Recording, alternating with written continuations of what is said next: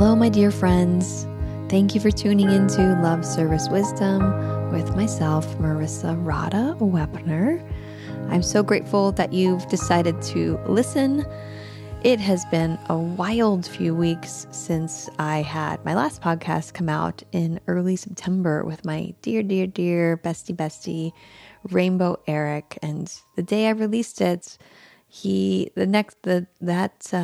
almost like the same moments, he was arriving at the hospital from having been in a very bad accident. So the past few weeks have been really intense for sweet Rainbow Eric with his recovery. He's doing well, but it will be a long road from the injuries he received when his 4Runner tumbled down the side of a Idaho mountain road, and he was, thank goodness, ejected from the car, and he now lives on for many more days to come. He definitely has a lot more work to do in the world, and that's why he's still here with us. So, sending lots of love to Eric. If you've enjoyed the shows with him, just give him a moment of like heartfelt prayer and positivity.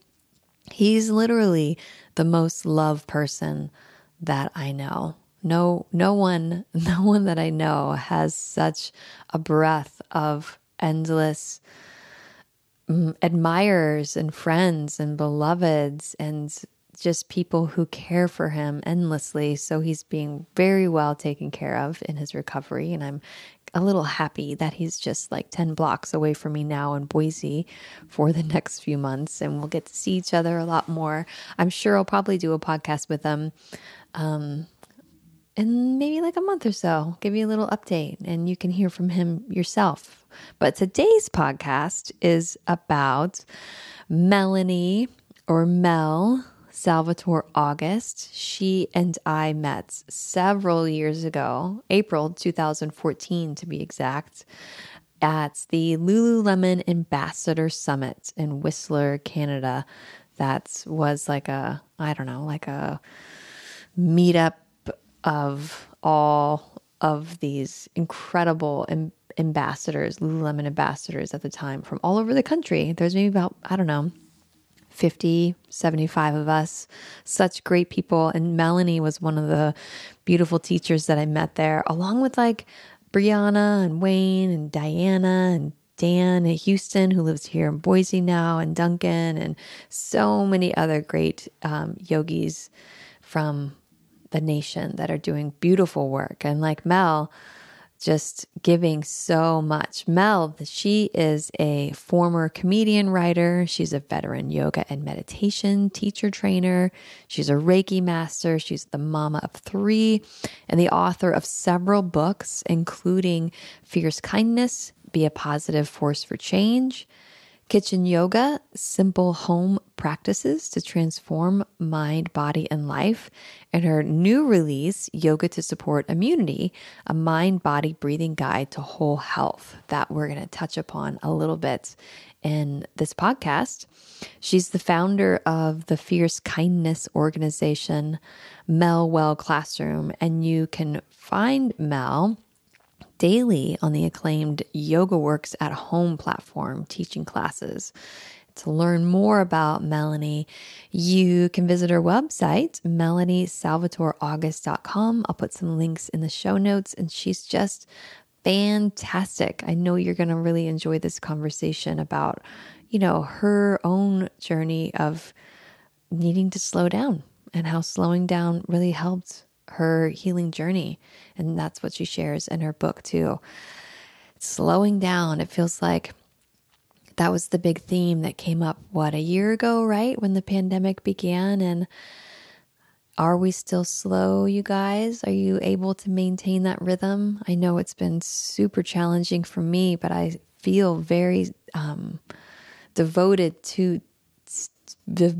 still to the intention of spaciousness and slowing down. This month, though, in September, has just been wild and jam-packed. East Force and I have been back on the road for different tours in Denver and Salt Lake and in Austin. And we just did Treefort Music Fest, 5 days of a music festival here in Boise that I love so much. Boy, it it filled my cup to the ultimate extreme to be back with people again and enjoying something that I love so much, which is live music in a crowd and just super talented artists. And then Yoga Fort was happening also.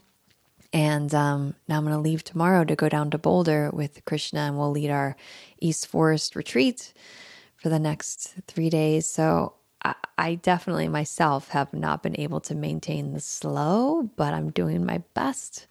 And this has been a big run recently, but we'll have some time. I think maybe come October-ish. Yeah. And I'm teaching here in Boise. You can find me still at Elm Grove Park, or I'll likely have a class at my meditation studio, Source Meditation Space. If you go to my website, marissarada.com, you can find out about my offerings. But lots of things taking off, and still just trying to hold those reins back, which I hope you are too, as we, stay committed to, I think, some of the insights that we felt were revealed as we stepped off the hamster wheel of go, go, go. I want us, again, to stay with that slow down mindset that enough is enough and you're enough already, and it's all working out perfectly, even though we have no idea what that means or where things are going. The energy of trust is really important, and that's not being apathetic, like not doing anything. It's just internally feeling a sense of deep connection and allowing. So I wish that for all of you, my sweet listeners, a feeling of connection and allowing and trust, knowing that you're held, you're guided, you're supported, and it's all good. It's all good. All right, my friends, with that, please enjoy Mel Salvatore August.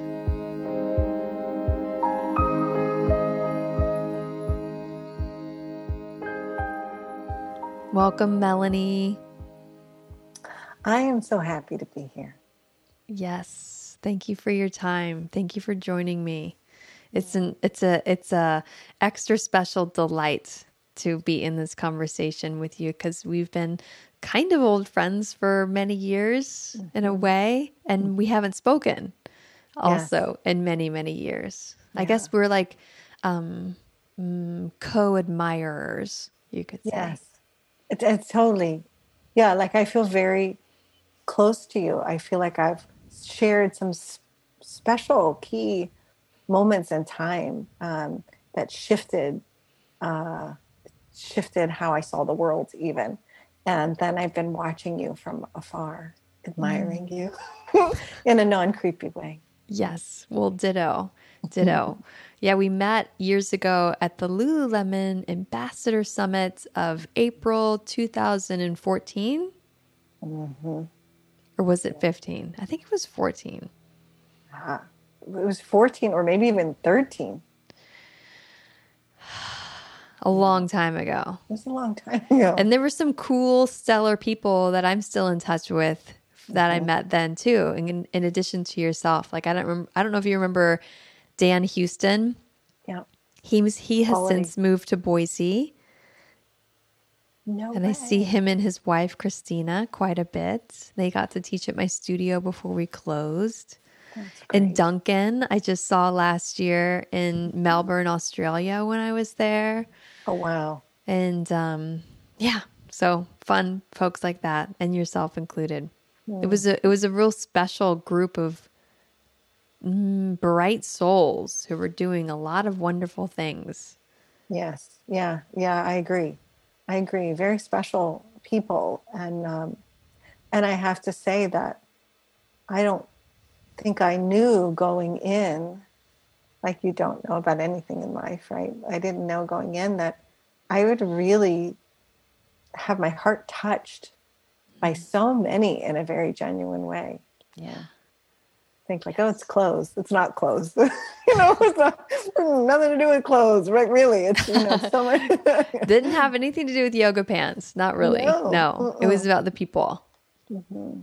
Yeah, and waking up that, or maybe for some awakening or affirming a vision. I remember there was a wonderful moment with you that I really felt you like be like, no, I'm really affirming. I affirm that I'm on the right track. I don't need to rework all this. Like I'm feeling it, and I admired that moment. Do you remember that moment? Was it in the group moment? Mm-hmm. Yeah. Yep. Yes, I remember that moment.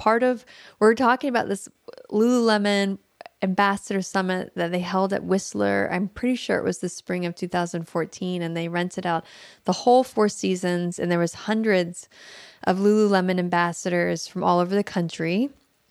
And there was different programming. Like we had classes with Baron Baptiste, and we had classes with like on marketing and programming and like how to find our vision and our dream. And a lot of it was like goal setting. I don't remember the woman's name. Do you remember her name? Suzanne Conrad. Suzanne Conrad. And we were all in this conference center together. There was hundreds of us, and it was all about setting goals and achieving. And I had been at this point in my life where I had achieved a lot, and I was feeling really, really good and happy and settled, like kind of like an apex moment. And I asked her very genuinely something along the lines of like, well, what would you say to somebody who feels like they've already achieved a lot? Do you remember what I asked explicitly? I know, I can't remember, but it was courageous of you. Like I was like, go girl. You're very courageous. But a simple, honest question. And I felt in response that I had gotten shamed was what I felt like I received back. And it was, she said something back like, you're not ready. Or you've got a lot in there that you're not willing to face. And I was like, oh, okay. Ooh, I wasn't expecting that. Is that what you recall? Yeah. And really what I was like, when I hear the word shame, I go, oh, I don't want that for you. And so I feel like protective. Mm-hmm.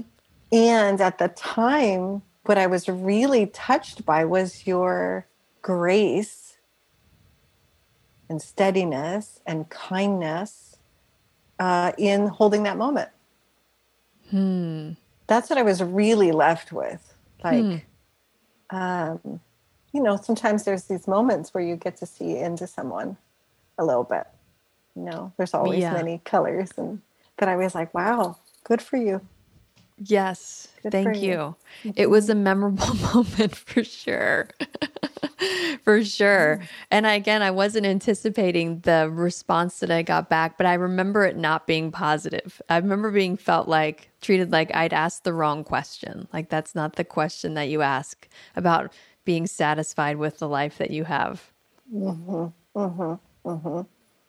I mean, not to over magnify this, and where you are now, is there any other nuances that you see there? And do you see it the same now or different? That's a wonderful question.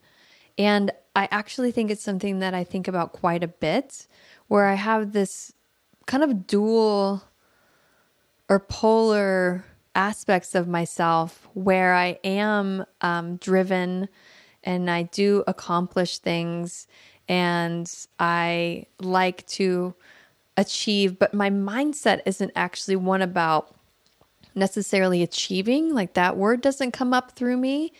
And I also have what I could call a success limiter, because I'm aware of a aspect internally that I'm afraid of being too successful, quote unquote, because I really love the freedom I have in my life.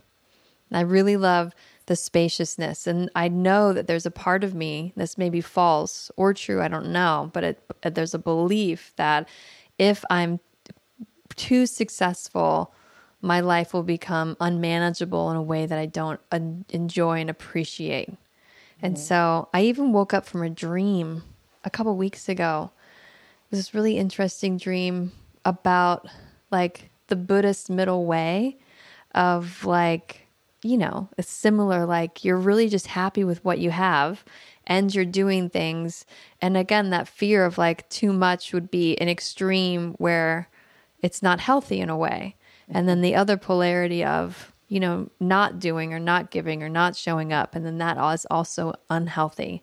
And so I find myself just in this through line where in that moment in the Wanderlust or that Whistler Lululemon meeting, you know, I'd gotten married and I had children and I had a studio and I was a Lululemon ambassador and who I am. And I've got this and I've got that and all the things. And it's like checking the boxes and I'm wanting to feel fulfillment versus I'm not enough or I always need more. I feel like I do feel a very steady sense of I have enough. I am enough. And I'm going to continue to do more. Does that make sense? I guess that was a long-winded answer. I loved it. And it makes me, that middle way is, you know, makes me think of all the qualities that we're really hoping to come to that, you know, like the gunas, you know, rajasic or, you know, you're achieving, you're a hyperachiever, or tamasic where you're like, you know, or, you know, where you're attached and I want that pleasure, or you're like, oh my God, I got to get away from that. That's terrible. You know, all of those opposites.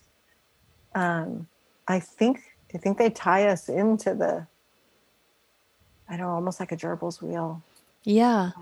And so, yeah. And I think now that you say it so clearly, there was some part of me that was registering that at the time too. You know, and kind of like, yeah, there's a surrender to it. That for me is definitely on when I come out of and I push. I come from a long line of pushers. I've been a pusher for a long time. But when I catch myself pushing, which ultimately will cause some sort of suffering, then for me, it's like the surrender, like surrender to spirit, or surrender to trusting with the timing. Surrendering to the frequency of joy, you know, following that. And so your answer speaks huge. And to me, it's like, yeah, I feel like that's like the through line of life. Yes. And it's a dance that's alive, you know, being satisfied and feeling contentment. And also the push, the growth, the output, the vision, the wanting to get here, the wanting to give this, the wanting to show that, the wanting to create this, and being satisfied. I think that that's a really delicate balance. Yeah. Yep. That I like to be able to hold. I don't know. Yeah. It's like I'm happy with what I have and I want to do and give more. And I'm both. Versus, I was reading a little bit in your bio, you know, your healing journey, it sounded like it started from a place of depletion, like you were giving too much or you weren't resting enough. For sure. And that's that aspect of like, whether you call it pushing or overworking or an aspect of, I think it can also come from not believing a belief that it's not enough. I'm not enough. There has to be more, right? And I think it shows up in so many ways. And I feel like, you know, with this current journey of like really looking at, okay, what, you know, when we met was kind of like that point. I was in an autoimmune, like having an autoimmune response with my body, but I kept pushing. And then after we parted and I had my next child, then it was like, my body was like, okay, I've been yelling. I've been, you know, flailing. What did that look like for you when it started to show up, the autoimmune response? You know, physically, I'll start physically because that's the easiest way. Physically, it showed up as a swollen throat chronically. Sinus drainage, you know, chronically, pain in my joints, chronically, covered in hives all the time, 30 to 50 a day. And not figuring out, what is the cause of these hives? What am I allergic to, kind of thing. And that feeling of never feeling rested, not having that feeling of energy. I remember, seeing, I have 3 boys, and, I have such a clear image of your son in my eyes. His eyes look very similar to yours. And so I just had a moment of sweetness. But like playing cars, like little matchbox cars on the floor, and literally like drooling, like so tired. Like, oh my God. Like, let's just do this laying down because I'm exhausted. So physically that way, and emotionally just feeling the bottom drop out, and that almost like grinding of the gears. There's just, I'd find myself saying, like, I can't do this anymore, like under my breath.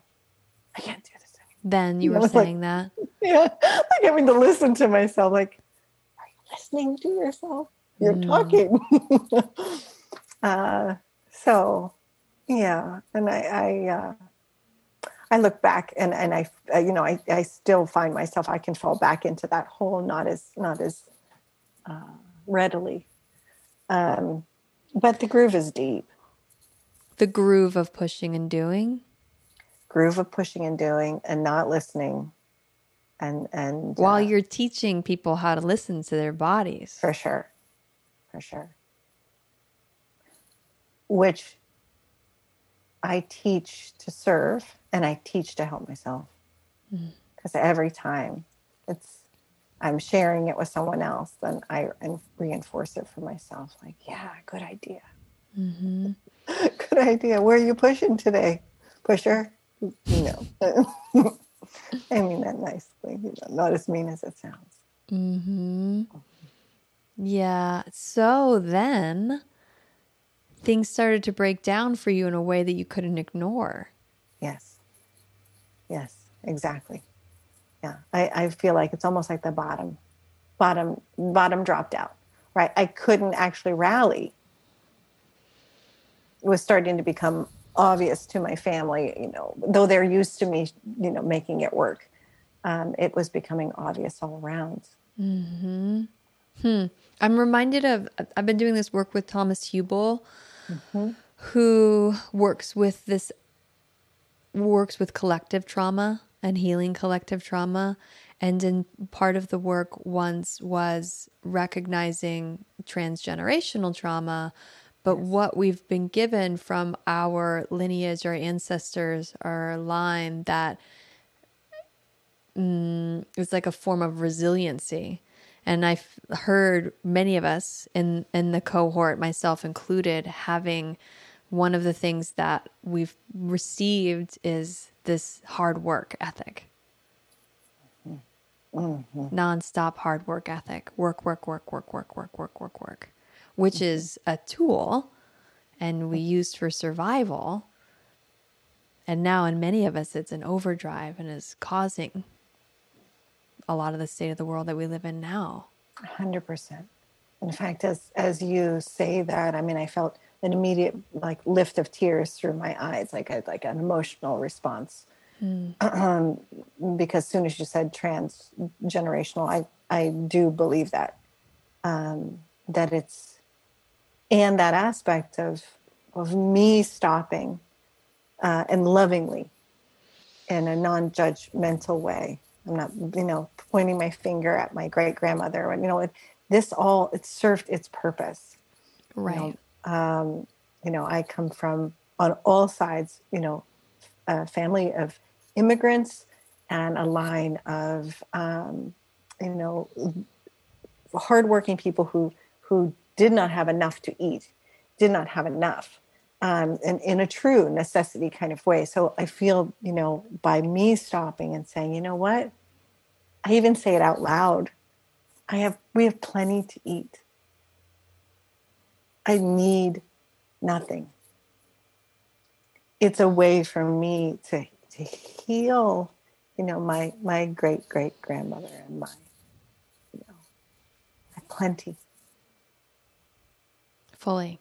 fully. It's a way to heal backwards and forward in this moment when you can stop.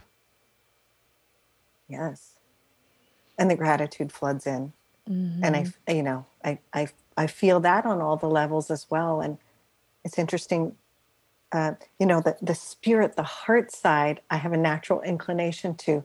The science side, I don't have a natural inclination. So for me, especially with, the book aspect, Yoga for Immunity, following the threads of the science of like, that moment of heart connection, of gratitude, and then the happy chemical release that happens in the body, the dopamine, and the serotonin, and the endorphins, and oxytocin, and then what that does on a physical level. So there's so many layers of healing from the generations, from the physical body. Like, it's making me think of the koshas. You're healing all the koshas at once, all the layers and levels at once. For sure. With gratitude. Sure. With the moment of saying, I'm so thankful.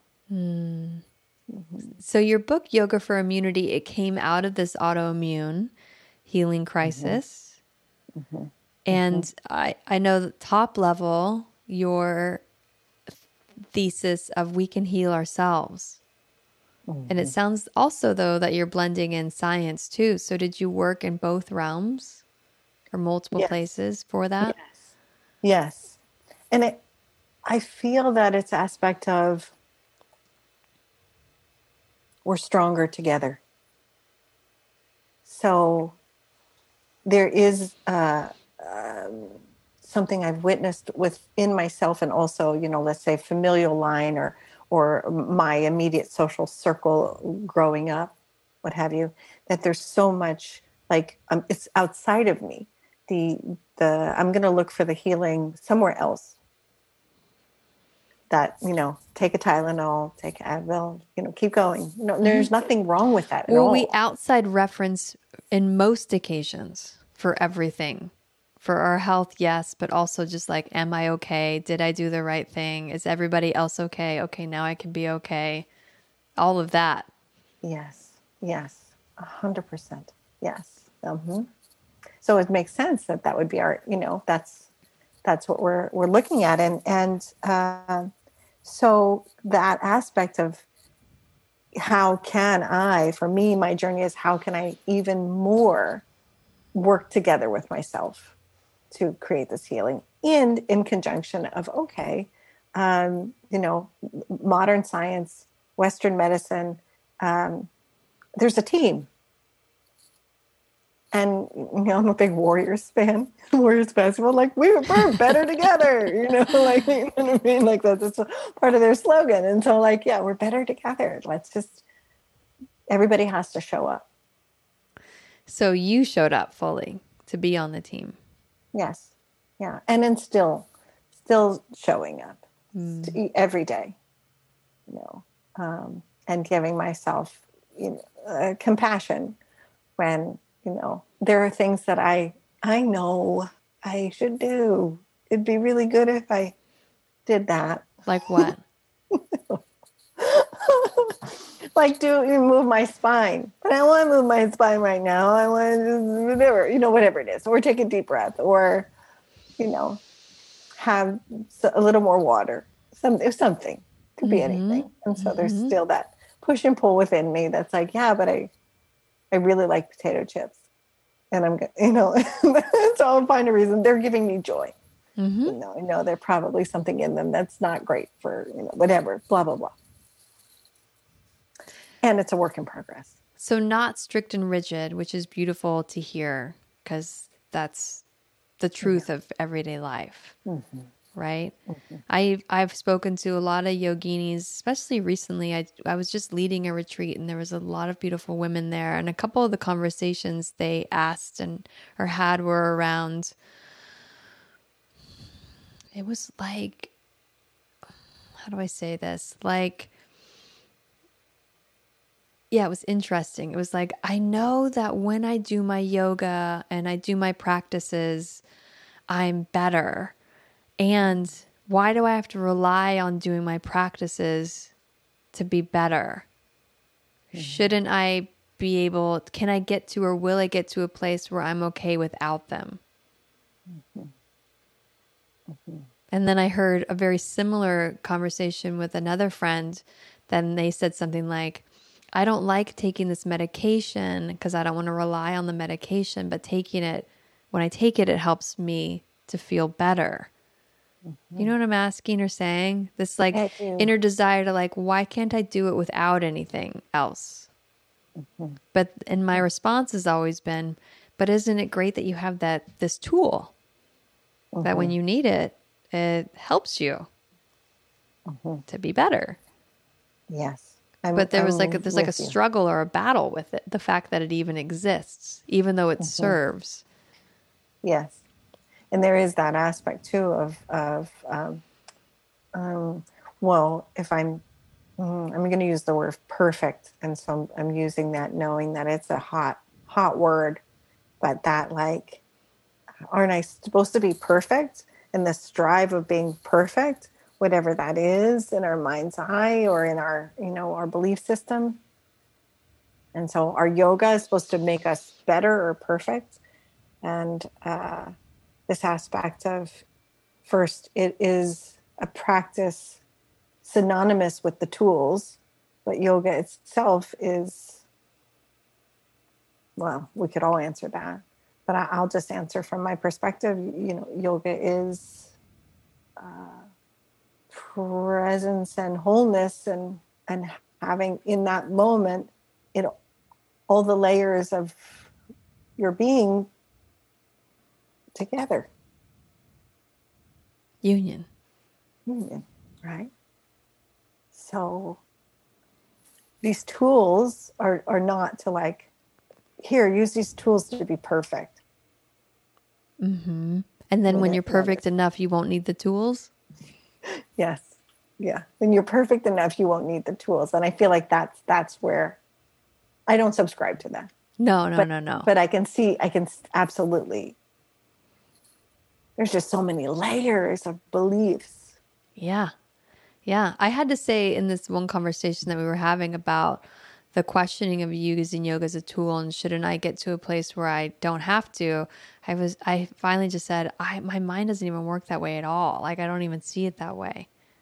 That doesn't come up for me. So it's a little hard for me to empathize with. I have other things that go on, but that's not one of them. Sure.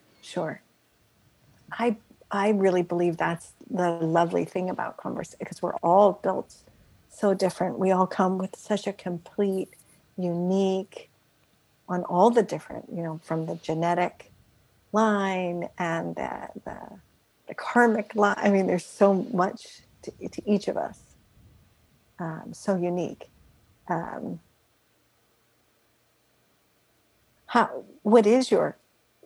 do you see it? How do you see yoga? How do you see in this way? How do I see yoga? Or what is yoga to me? And the tools and the healing. I mean, I guess in this round, but however you want to share it. Well, I feel so grateful to yoga because I know before it, I didn't have a sense of my body. And so it's helped me feel and get in and be with my body. And I certainly don't feel like I listen to or hear or understand my body fully all of the time. And I definitely don't treat my body perfectly. Like I just had a grilled cheese sandwich and a Rice Krispie treat for lunch.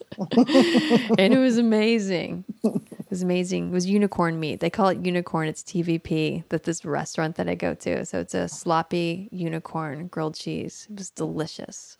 And I had no greens. And so that's just an example of like, I don't live by any type of perfection or standardization at all. And maybe that's me not treating my body the best. And it's just following some kind of craving or impulse, blah, blah, blah, blah, blah. Like all this can spin around in my head randomly. But then I don't care that much too. Like, I guess I somewhat take for granted that I'm really healthy. And when things start to go here or there, I love my body so much. And I really don't have a strong inner critic actually either. Like things are mostly okay all the time, even when they're hard. Yeah. And like you were speaking to in the beginning, that aspect of trust, like I really do trust, and I trust the flow. And that means that I don't just trust when things are going my way or things work out the way that I want them to. Even when they're hard, I'm like, okay, well, I got to trust this one too. I don't get it. I don't understand where this is going. This is challenging. And I'm trusting because my life through my yoga has taught me over and over again that it always somehow always works out. And so my yoga has given me that ability to trust. I don't think I would, maybe I'd have it a little bit without it, but I don't know. And so for me, yoga is like it's like the channel that I'm on as I live my life. It's through the filter of yoga because I've been doing it more than half of my life. I've been involved with it. And it's my absolute number one dharma for sure.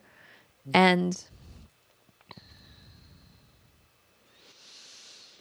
I can't imagine who I would be without it. I can't imagine who I would be without it. And I just love sharing it. And I'm curious, Melanie, for you, what you might have to say about this. I felt recently like when we were at that Ambassador Summit in 2014, it was a little bit of like a climax in the yoga world in the United States. It was an awesome time to be a yoga teacher. And I felt valued and seen and elevated. And recently, I've had this curious almost sense of deprecation in the occupation of like this sense of people. If I say I'm a yoga teacher, it feels like there's the word just. Like I'm just a yoga teacher. And there's a belittlement. Is that coming from just me? Or do you have something around that too? You know, well, first I'll say I'll affirm you because I definitely feel and see both, though your perspective, it does show me a different way. Like you've put words into something that like, I don't know if I put words to it yet. And there is this aspect of feeling right now that there may not be a place. It looks different. Absolutely looks different. And that in this time where I feel like there's a lot of hybrid, where friends everybody's a friend, all the friends, may not be going back in person, or they're connecting to others all virtually. Like, there's all these different aspects. And so many studios have closed and so many community spaces have closed. It does feel like there are a lot of wonderful teachers looking for a home and possibly other friends not coming out of their house to visit the homes that are there. And I think that, the offering of yoga, the sharing of yoga, the healing practices, they're needed now more than ever. Yeah, 100% so fully. And so it feels like we had gone through a wave almost like where yoga was like the hot fad, right? But you and I had both been teaching for a long time. It wasn't a new thing for us. We were just in this wave because we'd been doing it for so long. And it feels like it's somewhat fallen out of favor or out of coolness, right? And I want to just be like, but you guys, we're still right here. Like you could just go into this practice and it could be your guide to self-healing. Absolutely. It's timeless. It's ageless. And so I don't know. I don't know if I'm articulating it correctly, but I love it so much and I believe in it so much and I'm so committed to it and I know its power. And have felt recently the reflection from others that it's it just feels less valued Mm-hmm. Mm-hmm. than it could be. I hear like in my the inner hearing space inside me, I just keep hearing, stay the course, Yeah. stay the course. It's, it's all just kind of like, I feel almost like I'm not on the sidelines. Here we are talking and I'm teaching almost daily. And your book, Yoga for Immunity. Right. So I'm not mean, on the sidelines. You're not on the sidelines. But I feel in a way like I'm watching. What are Like, you watching? Well, I'm just watching exactly what you said. I'm watching that, the value system and I hesitate to use the word, but I'm just going to say it because it keeps coming to me. There was almost like a celebrity that came with certain, which is not the path. No. And it had its fun. I mean, it's fun. And it's... Yeah, you're not wrong. That's true. At that time, there was that. There was that. And that was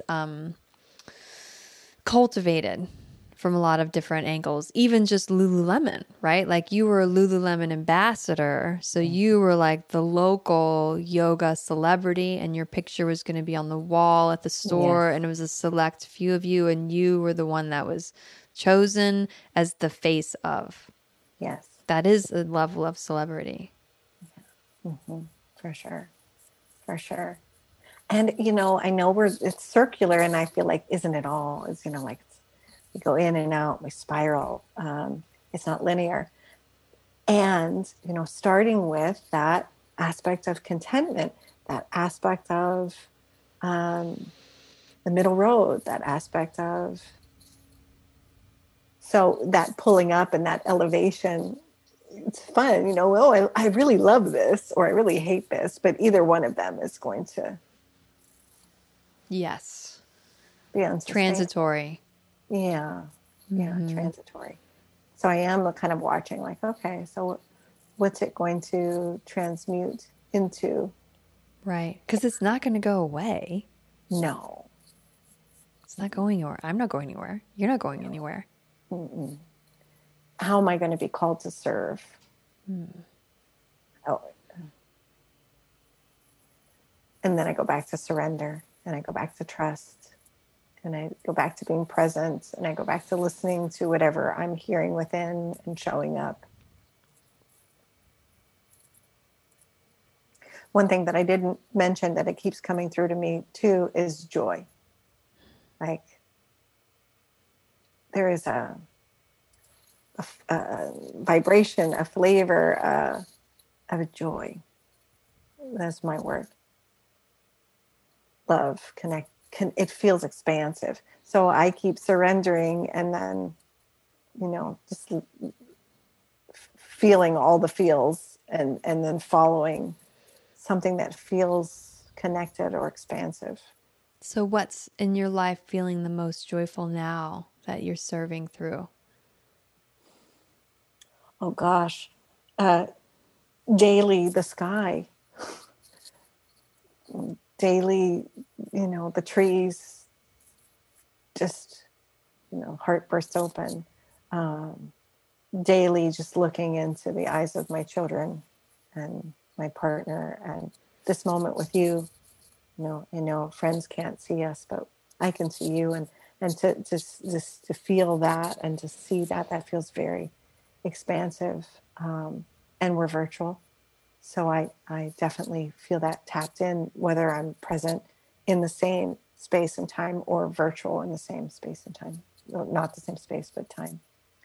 And it feels expansive to surrender.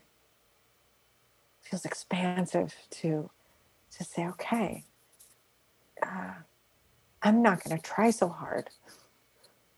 I'm gonna witness and respond intentionally, thoughtfully, with expansion. You know what I mean? Like more of it. So did you bravely say no to things? Did you bravely pull back? Yes. and it's continue. I mean, I have to say, here where we, I know all the different areas in the world responded differently, but here there was definitely like that quarantine, California. Absolutely a shelter in place. And I have to say, there was a part of me, I don't want anyone sick, all of that goes with that. And I was like, you're helping me say no. And so, as things shift and change, open, whatever you want to call it, continuing to be like, okay, you don't have to do. So are you saying no? Yes. Yes. Yes, I'm saying no. But you did just publish a book. Yes. And that has its own interesting journey with it too. What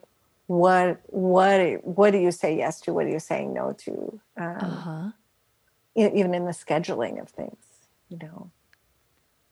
And I go back to, again, it's my word, joy. I just figured, someone would be like, well, joy, expansion, connection. So if I get that feeling inside, it's almost like electricity. I feel it. I feel it right now, 100% looking at you. I feel it. If I have it, then I'll go into it. And so that's a yes. But if I'm not having it, then it might be just like, wait, maybe it's not no forever. Mm-hmm. So is that insights that I know that you've been aware of for a long time, but you're more using as like an active gauge on your dial more than you did before? Yes. I think every day it is affirmed. It keeps getting affirmed. And so I'm on that feedback loop of oh, yes. I have to say the same thing with just listening intuitively. It's day after day, year after year, to a point of there's certain things that I feel and sense and hear, and not that I don't question, but it just as you had said it, whether it's positive or negative, whether it's a challenge, I do trust fully that I'm where I should be. And if it is a challenge, then that, what is that here to teach me? Or what am I being shown? Or how am I being guided? I mean, it could come through in so many different ways, and it does. Mm-hmm. But I trust the process of it. So I'm not pushing the no's, but I'm not pushing the yeses either. I'm just kind of seeing how they come through. Mm-hmm. That's a high level skill. It really is. It shouldn't be, but it is. We have to learn that. And we have to learn it through the feedback system of our own mind and body and emotion and spirit and psyche.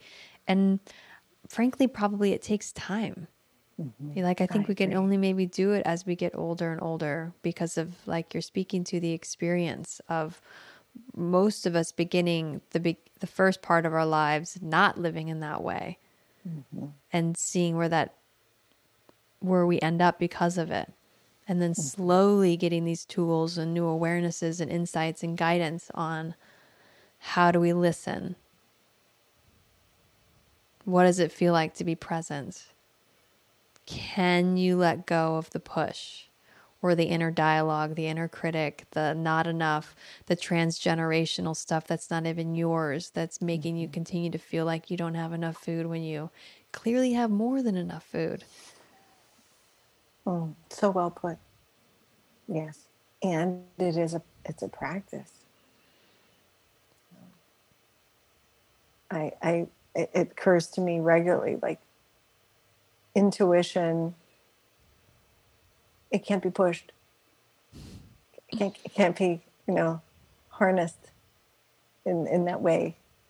At least it's not for me, I can't put it out to market.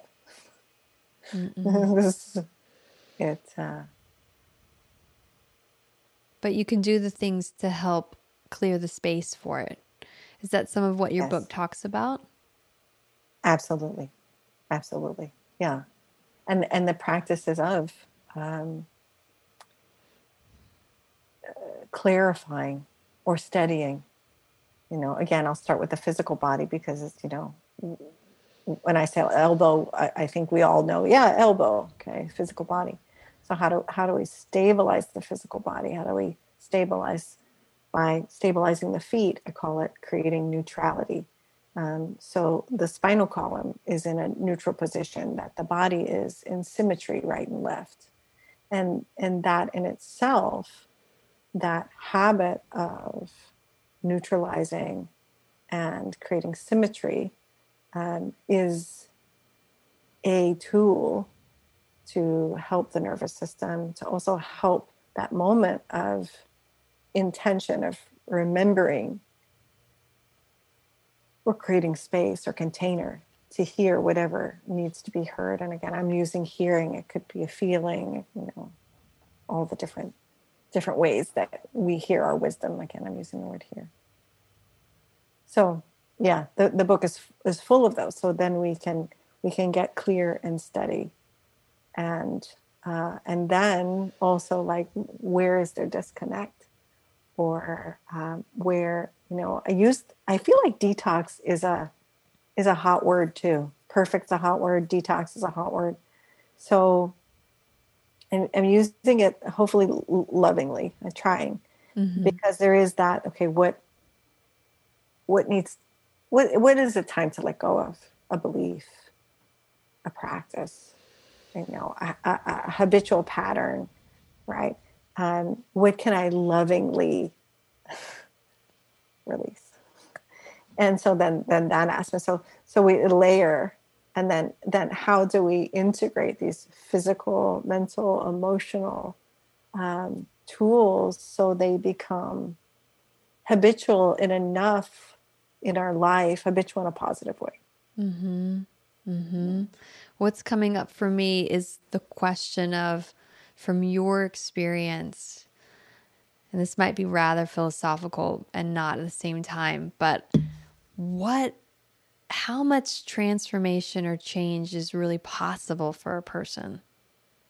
Mm. Mm. Well, I go to this image of a being putting on a sweater, right? So originally I think it translated from the Gita was this aspect of we are this changeless being, and then we put on personality known as Mel. Here I am, right?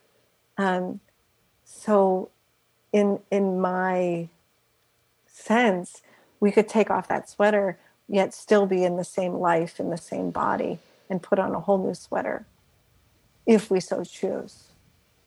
Or maybe we have to leave this body. And, so I don't know. I think it depends. When you were describing that, I was remembering how inherently we all have our changeless nature too. The part of us that is like the spirit aspect, the oneness aspect, like the seed source that's unchanging and never goes away. So I suppose in some ways there's that security of that foundation, but like the sweater you're describing, the personality, the persona, this lifetime, who we've been, we can change it. And I know many I've witnessed have gone through huge, deep transformations. And then on the smaller scale, I know there's lots of folks that struggle, especially in the wellness culture, with the dialogue of like, I'm not doing enough. When am I going to get rid of that habit? If I got rid of this habit, then I would be, Buddha by now. But I can't just seem to shake this habit. Yeah. And I think that there's a certain amount of harming in all that.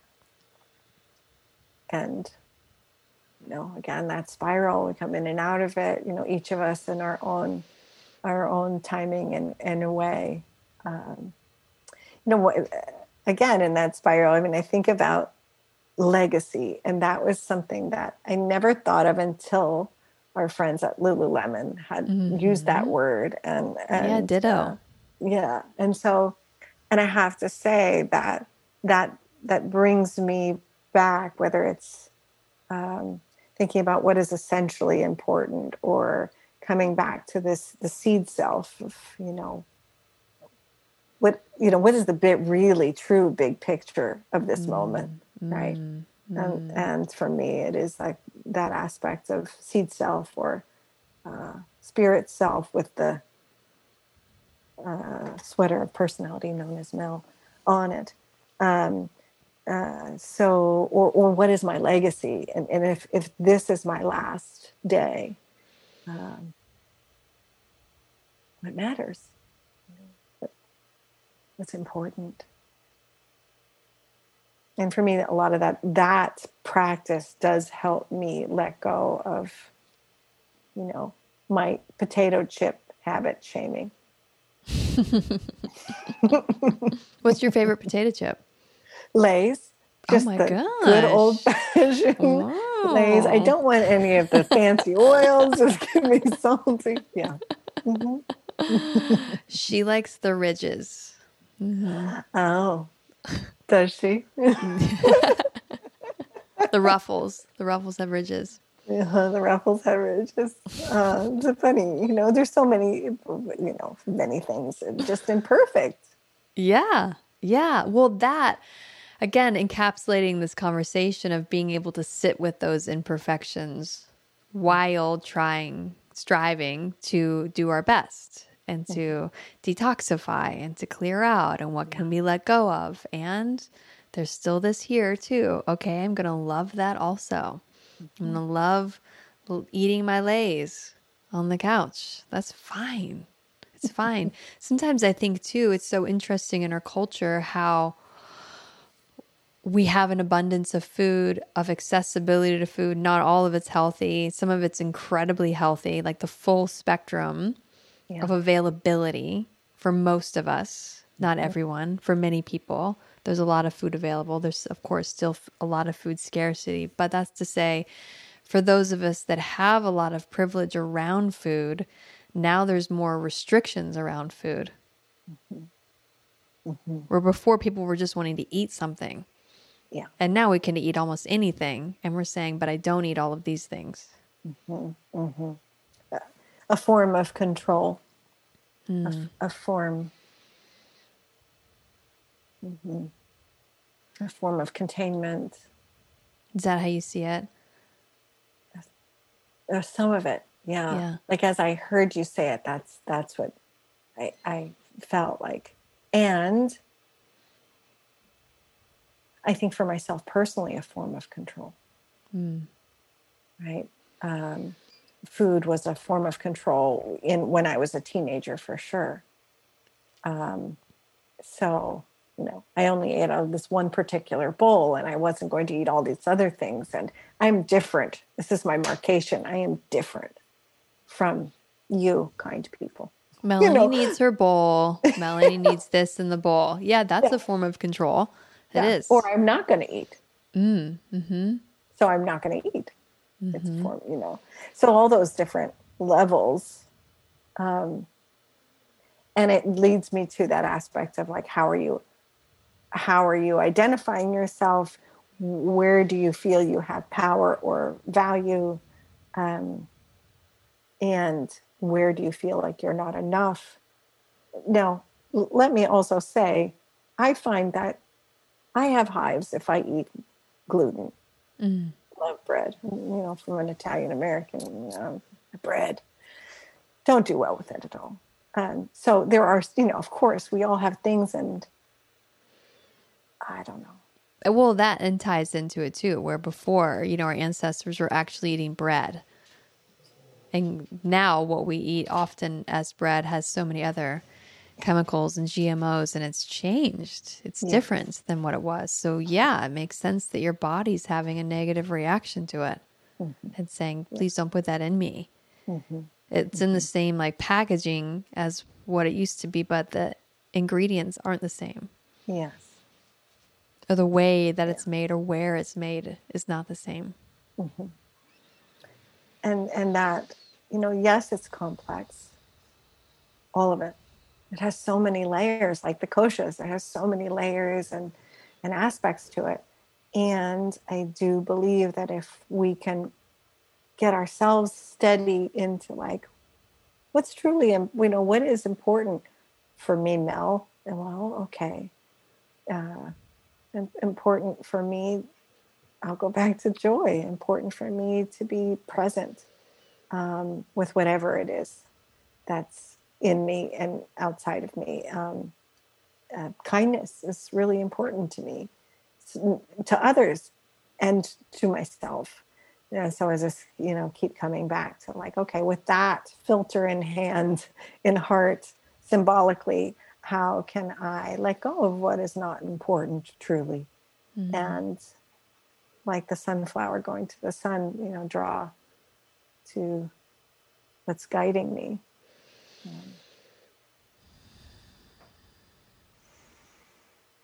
And it's a work in progress. It's a work in progress, but I commend you for doing it. And I fully believe you when you say that you are. When I hear you say that you're living your life based on joy and what's joyful or not, and guidance by kindness. What's the kindest thing I could do or be or say? I know that you're doing that. I know that you are. Thank you. Yeah, trying. I'm trying. And sometimes you don't. You. Yeah. And sometimes you're a mess. And sometimes I'm describing that to my students often now as the process, like all of this, taking it out of like this, just the spiritual path of like, this is just a path of maturing. We're just maturing. We're slowly maturing. And that means that we're inflicting less damage as we go along than we used to. And when we sometimes do, we clean it up faster and better. And that's all. That's all. I love that. I love that. Yeah, you're right. And, some areas may take multiple lifetimes to mature. Totally. Yeah. Totally. We turn towards it and it's a no right now. Okay. Yeah. And it will take lifetimes. I don't know. Or maybe it won't. Right? Like, that's the real humility of it. And I feel, again, like the middle path, the extremes, I know what I'm talking about. Well, I feel like the two paths are, I know, maybe I know nothing isn't quite right either, but it's like, helplessness. Yes, on exactly. one end. Yes. And then a righteousness on the other. Yes. Mm-hmm. There's many ways up the mountain. Yeah. Many ways. Isn't that wonderful? Mm-hmm. It is. And isn't it lovely? Because here we are in this, whatever you want to call it, I'm going to call it almost like a playground, a schoolhouse playground. And we get all these different options. And you out there as a guide, you've just released your book, Yoga for Immunity, that people can find. I know it's on ebook and there'll be a hard print out soon, but where else? Out. Yeah, it's out. Congrats. Mm-hmm. Thank you. Yeah, thank you. Where else can people find you and your teachings and your offerings? Well, you can always reach me at my virtual space, MelanieSalvatoreAugust.com. And, you can always email from that space, and I'm always welcome that. And you can find me at YogaWorks. So now virtual YogaWorks at home. And so I teach most of my virtual classes there. Live Will you go back to the studio soon? What's their plan? We're mostly online. They just opened up Main Street. Have you ever been to the Main Street in LA? The very first YogaWorks studio. Is it in Santa Monica? It is. Yeah, it's in Santa Monica. I think I have. Just opened it up. Oh, it's new? Well, it's No, the it's the same one first. that it was, but I yeah, think but that's the only they one that I've reopened been it. to. I've been to one Yoga Works. It was in Santa Monica, and I believe it was on Main Street. Mm-hmm. Okay. That's the one. That's like that's where all the magic happened. But it's a distance from me. I'm in NorCal, so I, for right now, I'm online, and Okay. it's happy and it's working for me. I get to really kind of fall in love with so many friends that are all over the world. Um, and I can have my kids in the other, just literally on the other side of the wall, which could be a detriment, but for me, They must be good boys. they are, they're wild and awesome. So yeah, so that's where you can find me, and you can find the book anywhere books are sold. Um, and and I hope it helps. And if something, I always say, like, if something in the book, you're like, okay, because there's only so much information you can put in a book, right? And in fact, I was asked to cut a bunch of content out of it, which I think was the right thing to do. So it's another book at another time, right? But trust the process. Mm. But if anything is like, I'm not sure, I would love to hear that. Like, we'll come up with, support for you individually. That's great. So reach out if they've got specific questions. For sure. Cool. For Awesome. sure. Awesome. Yeah. How about you? Hopefully everyone knows how to get a hold of you. This is your home platform, but how about you? Where are you teaching mostly? Well, I am still with my yoga teacher training group. So I've got a 300-hour cohort that started almost a year ago. It's a 2-year program. Wow. And I've got a 200-hour class of 2021 that's going to start in a couple weeks in August here in Boise. And that's local, so it's not online. It's going to be in person. And so I'm doing that. And I'm not leading classes online besides that. I'll show up at this park around the corner from my house, Elm Grove Park, on Sundays at 11 when I'm in town, which I've really been enjoying so much. And I'm resistant to put myself back into like a weekly schedule Sure. for a class, let's say. But I do a lot of coaching and one-on-one work, and I'm doing the ketamine therapy and guiding groups with that also. So the psychedelic therapy is happening now too. And yeah, Seems very rich. it's very rich. I was just saying to Krishna today that during COVID, I dropped into a different gear. I went from like fifth to second. And I'm very resistant to get up to 5 again. I'm not going to do it. I'm actually not going to do it. And so I'm saying no to things like you and being very choosy. And I'm loving the spaciousness because, like you too, the things that light me up the most are the trees and the dogs and my children and my partner and nature and the few clients that I do see. And that's kind of it. Like that time that we were in when we met, that was so rich and there was so much travel and opportunities. I'm so grateful for it. And I'm in a different phase now. I've also been saying to my friends, particularly here in Boise, it's growing so rapidly and so many new people are moving into the town and it's changing, that I kind of remind them, like, 2010 through 2020, like that decade, I feel myself looking back with this energy of like, those were the days. Like that was sweet. We had so much fun. It was an era and we killed it. It was fantastic. And it's a new era. Like I feel myself just entering into a new era. Yes. So maybe that's not true for my friends that I say that to, but it's very true for me. That's maybe a more mature era, but still filled with joy as a guiding principle, like you pointed to. And I don't know yet where that's going to take me. And so I'm trying to leave spaciousness around it all and just to go slow and let it unfold. That's wonderful and exciting. I'm excited for you. I'm excited for us all. Yeah. And Just thank you. Thank you so much for doing what you're doing. You're beautiful. You're Shakti writing on your voice into what you share out, with here and all that you do. I'm just thankful. Thank you. Thank you. Thank you for being a friend.